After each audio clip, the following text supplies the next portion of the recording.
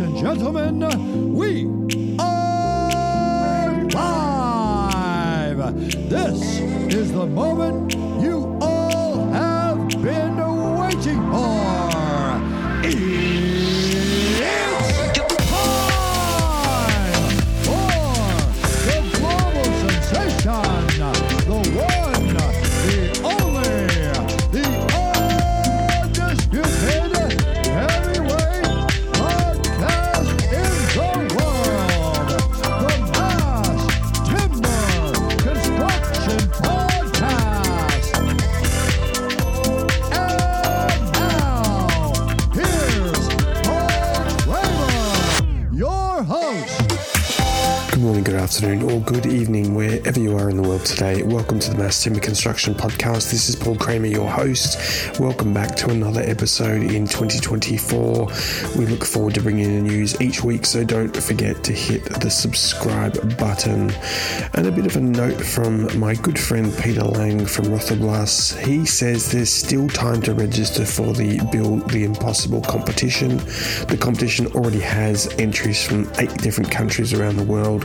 But if you feel especially in tune with the idea of the competition and you'd like to invite students to take advantage of the opportunity offered by Rotherglass, you can put your name down and safeguard your position in the program, and then submit your ideas, and the jury will qualify whether you have met the ultimate pinnacle outcome of the winner of the Build the Impossible competition for 2024. So register your name now. An amazing lineup of judges and a really great event put on by Rotherglass. Let's look at what's making news around the world this week in Mass Timber Construction land.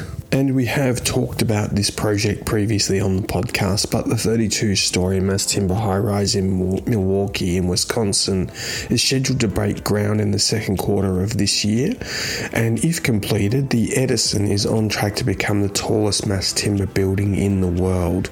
And when completed, it is aiming to dislodge Ascent, also in Milwaukee, that was done in 2022 and was crowned as the CTBUH tallest mass timber building in the world.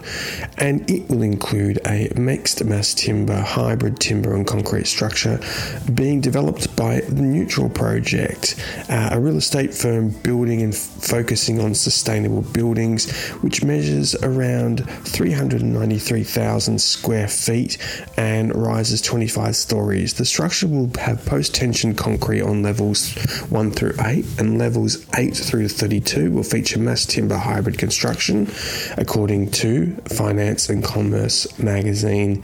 The Edison, which caters for high-end luxury housing market in Milwaukee, leverages mass timber's amazing technology, including they're trying to target for passive house certification as well. So we look forward to the project breaking ground later in the year, and we'll bring you more updates, and congratulations to the Neutral Project. And to Europe now, and 90% of Denmark's domestic wood consumption is incinerated for energy production. Instead, it could contribute by starting its life in construction. So there's an article on our LinkedIn feed that talks about Denmark's position when it comes to timber and wood, and making wood waste into materials for construction. So if you'd like to read more about that, please head to our LinkedIn feed and read it there.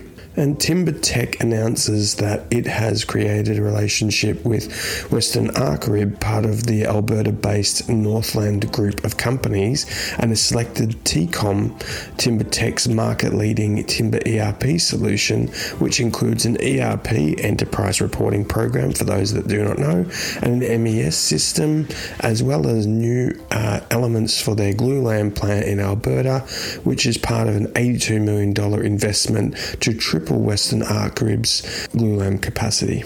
To the USA now, and a prominent set of architectural firms have all put their signature towards an initiative that was the coordination through the Building Green Sustainability Lead Peer Network, and under the proposed new standards, a net zero emissions building would obtain high, e.g. 75th percentile, energy efficient ratings, be free of any site emissions, and powered purely only by clean energy sources. Existing buildings will require an Energy Star score of 75 or higher, or measure the whole building energy use intensity, or EUI, of at least 35% or better, and the median EUI to meet the criteria. Standardization document for the process will be facilitated by the Environmental Protection Agency Energy Star Portfolio Management System. If you'd like to see some more on this, which is